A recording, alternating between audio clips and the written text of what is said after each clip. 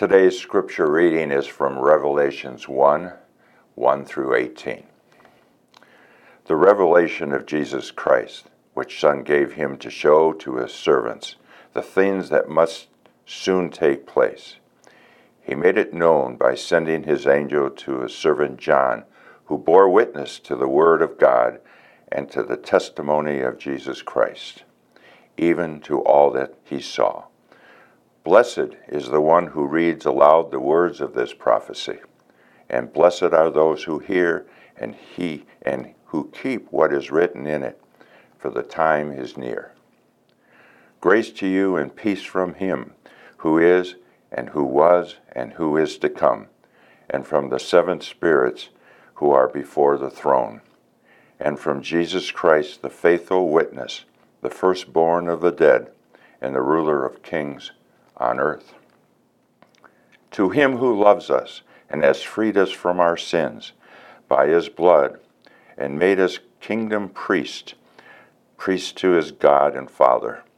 To him be glory and dominion forever and ever. Amen.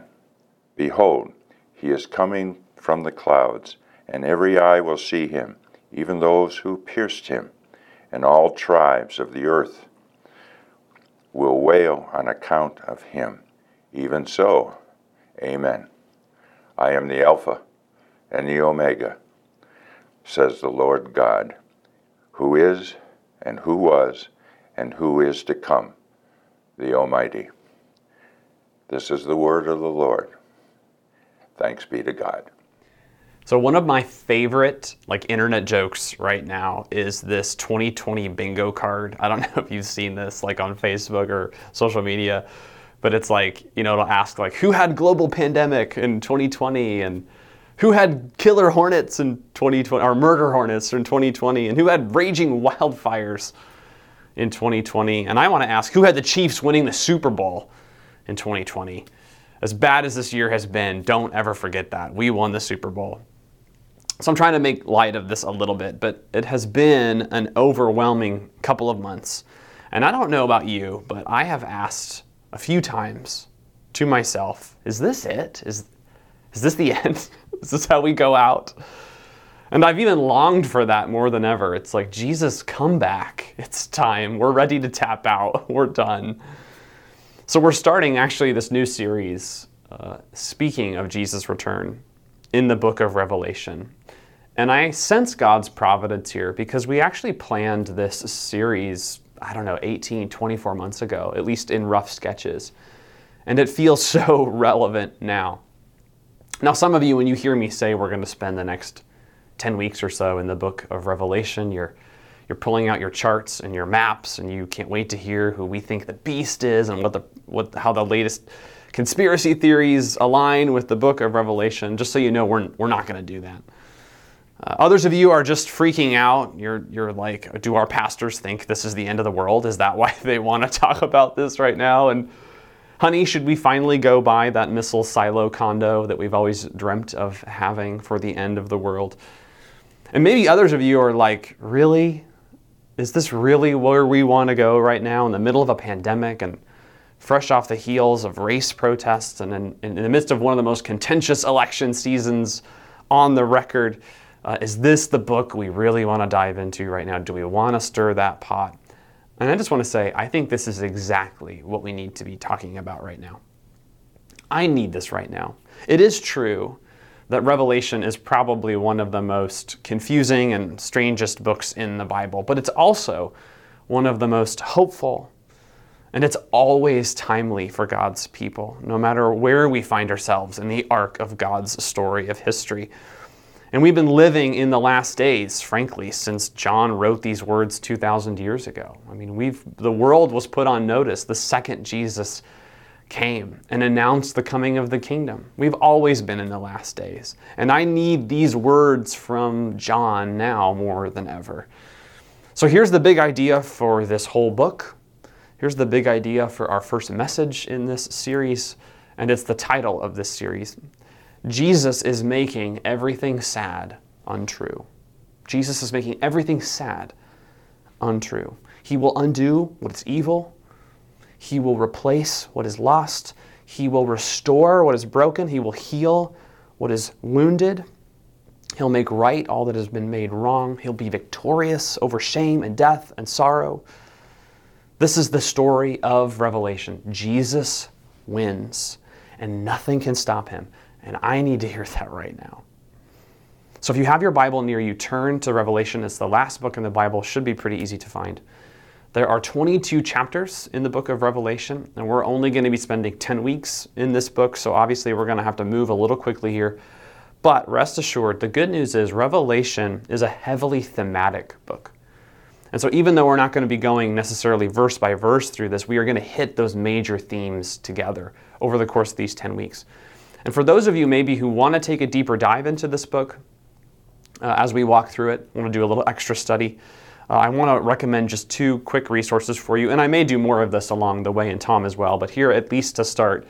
The first is a book by a guy named Richard Bauckham, who is my favorite theologian on anything John wrote, his gospel, Revelation, his letters. And he wrote a little book. It's called The Theology of the Book of Revelation. What I like about it is it covers the major themes of the book, and it's not too long, and it's not too dense, it's not too hard. It gives you a good overview from a big picture standpoint of the book. And for those of you who are like, I don't want to read a book right now, and I'd rather watch a video, something quick and kind of digestible, I always recommend the Bible Project. They have a great video, 2-part video on the book of Revelation and kind of a broad overview of everything going on in that book. So check that out. We're going to look at chapter 1 today together of the book of Revelation. So let me give you just a little context for this book. And if you remember, about a year ago, we walked through the first 3 chapters of Revelation, and we talked about how this specific vision is given to 7 actual local churches in modern-day Turkey. And it's written by John. And John is writing from Patmos, which is an island off the coast of Turkey. And he's most likely in exile for his faith. We don't know that for sure, but we're pretty sure. Which is hard, right, to be in exile for sharing your faith. He's been kicked out of society, essentially, for sharing his faith. But it's not nearly as bad as what's happening to the local churches broadly at this point in Christian history. There is really serious persecution happening to these local churches. There's financial persecution. There is social pressure. There's even arrests being made and being executed for being Christian happening at this time. And there's increasing pressure for Christians and the Christian community to give up and to walk away because it's just so hard. So John, I imagine, is pondering all of this on the Lord's day, is how John puts it. So this is a Sunday morning. He's going to church. He's going to worship. That's verse 10. And I imagine that he's wondering and praying, God, when does this stop? You know, Jesus, when you left, and you know, John was there, when you left, when you ascended to heaven, you said you'd come back, but you're still not here. And the world is a mess, and there's evil, and there's grief, and there's loss all around. And maybe John's even wondering, how is the church going to make it through this time? This is so difficult. And then suddenly, in the midst of all these thoughts, he's caught up in the Spirit, and his vision of reality completely changes. So it's like suddenly his senses are opened, and he can hear, and he can see and experience reality not simply as a human being sees and experiences it, but he begins to see it as God sees it. And that's really what an apocalypse is, which is the Greek title of this book, John's Apocalypse, the Apocalypse of John. Now, in English, that word apocalypse, it has all these connotations, right? It means like the end of the world in a sci-fi kind of way, like zombies and aliens or whatever. Or it can mean kind of a prediction of the future, like I'm going to lay out everything that's going to happen between now and the end of the world. But the primary meaning in Greek is simply revelation, to reveal something.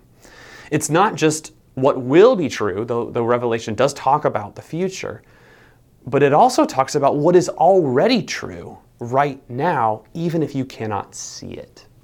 It's a revelation of what's real, what's truly real. So John sees for the first time what God is up to behind the scenes. And the first thing John sees, right, when that curtain is pulled back, when that veil is peeled away, is this. This is verse 12. I turned to see the voice that was speaking to me, and on turning I saw 7 golden lampstands, and in the midst of the lampstands, one like a son of man. Now this term son of man, it's straight out of the Old Testament. It's from the book of Daniel. And if you remember, when you read the Gospels, it is Jesus' favorite self-designation. He often refers to himself as the Son of Man. So this is Jesus right here with John. That's the idea. That's who's here with him. Jesus is right here, and he commands John to write down all that he sees and all that he hears, and to send them to these 7 churches. But the first thing Jesus wants, a persecuted, beat up, exhausted church and apostle. When he peels back the curtain of reality, says, I want you to see things as I see them. The first thing he wants us to see is himself. I'm here. He wants the church to see and remember that God is present. He's with us, especially when that is hard to believe. So Jesus makes 3 promises here, 3 reminders to us as we begin this series in Revelation. Okay, so here they are. Here's the first promise Jesus makes in this vision to John. Jesus is saying, I'm right here, even if I seem far away. He is right here, even if he seems far away. And the early church, no doubt, was tempted to feel that God was distant. Many probably expected Jesus to have returned by now. There are whole letters in the New Testament where churches are confused. Is Jesus coming back? Did he already come back? What's going on? Why is the world so difficult? Why is there hardship and persecution? If being right and following Jesus is so hard, maybe it'd be easier to be wrong and just become a pagan again, because this is really difficult. It would be so easy at this time to believe God had abandoned you. And that's probably how maybe some of us feel right now, if we're being honest. I can't be the only one who has prayed a few times in my life, God, where are you? I don't feel you near. I don't sense you with me. I can't be the only one who, over the last couple of months in particular, has struggled to sense God's presence, especially at my low moments. And here's the thing, normal life, even when life is okay, our earthly eyes default to this. Our eyes don't default to seeing reality as God sees it. They default to seeing the world as we perceive it. And our world, from our vantage point, looks chaotic, it looks scary, it looks lonely. And remember, we live in a culture and in a time, in particular, that constantly reinforces that the only thing that's real is what you can see, hear, taste, touch, and smell. There's very little room for God and the supernatural in that framework. And that tempts us to believe lies about God. That he doesn't care, that maybe he's not listening, that he's not working, and maybe, just maybe, that he's not there at all. So John's apocalypse, God's revelation to John, the first thing it does is it reminds him, and it reminds the early church, and the church forevermore, as we read this book, that Jesus is always right here, right now. He's leading, he's guiding, he's directing now. Not just someday, but right now. And the ultimate promise of this book is that one day Jesus will physically be with us again. And we won't need reminders of his presence because he will be with us fully again. But for now, that's the end of the book of Revelation. For now, in this time between, John needs, and the early church needed, and we need to remember that he's with us even now. He's here. So watch for him. Watch for him. That's really what this series is for, to live and move through our present reality, through our moment that's full of fear and doubt and uncertainty, and to allow the Spirit among us to reopen our eyes and to see as God sees. How God sees our work, how God sees our school, how God sees our family, how he sees our coworkers, how he sees our neighbors, how he sees our enemies. To watch for God's presence and movement constantly, to see as he sees. And to never root ourselves too strongly in this present age. Because we know the presence of God is invading our reality. This is what Jesus means when he says, the kingdom of God is at hand. He is promising God's reality is coming into yours. is taking over this age. And that's what John begins to see in this vision, right? God's invasion of reality. And that really brings us to our second promise here in the book of Revelation, which is that he is in control even when it feels chaotic. So he's here and he's in control.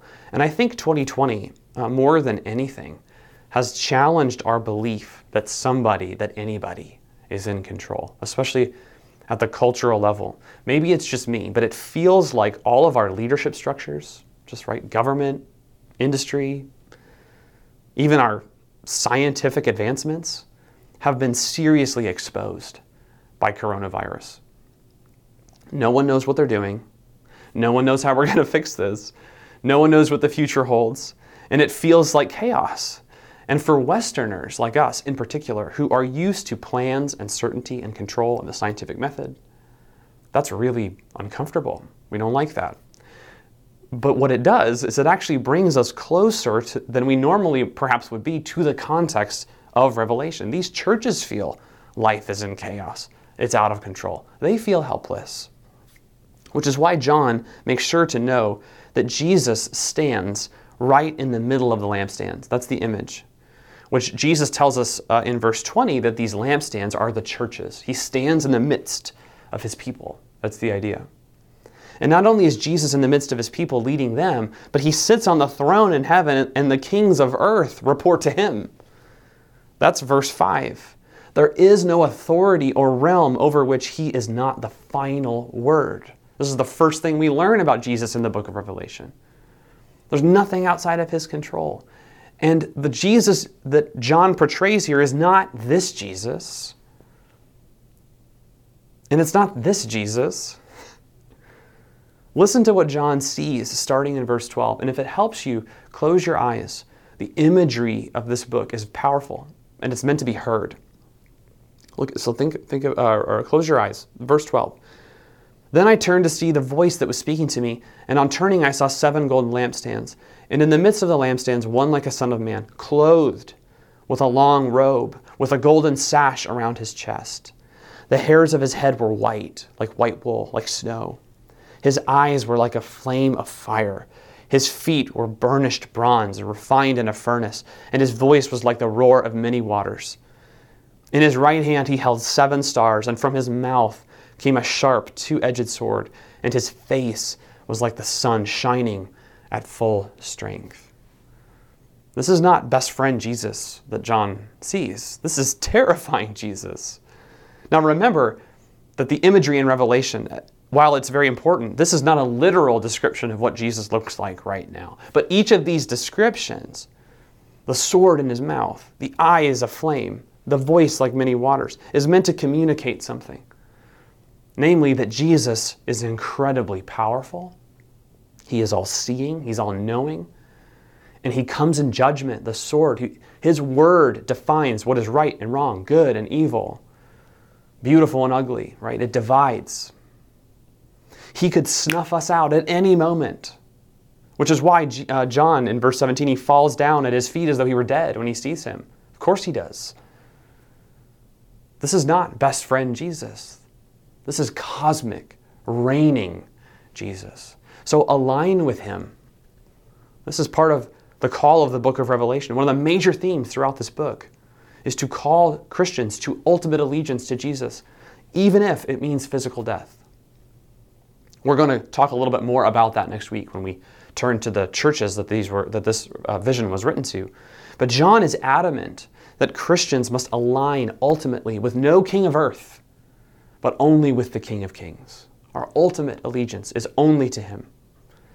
And we're entering a season, and I've mentioned this a few times the last few weeks, we're entering a season where our allegiances will be tested. It happens every 4 years in the American democratic system.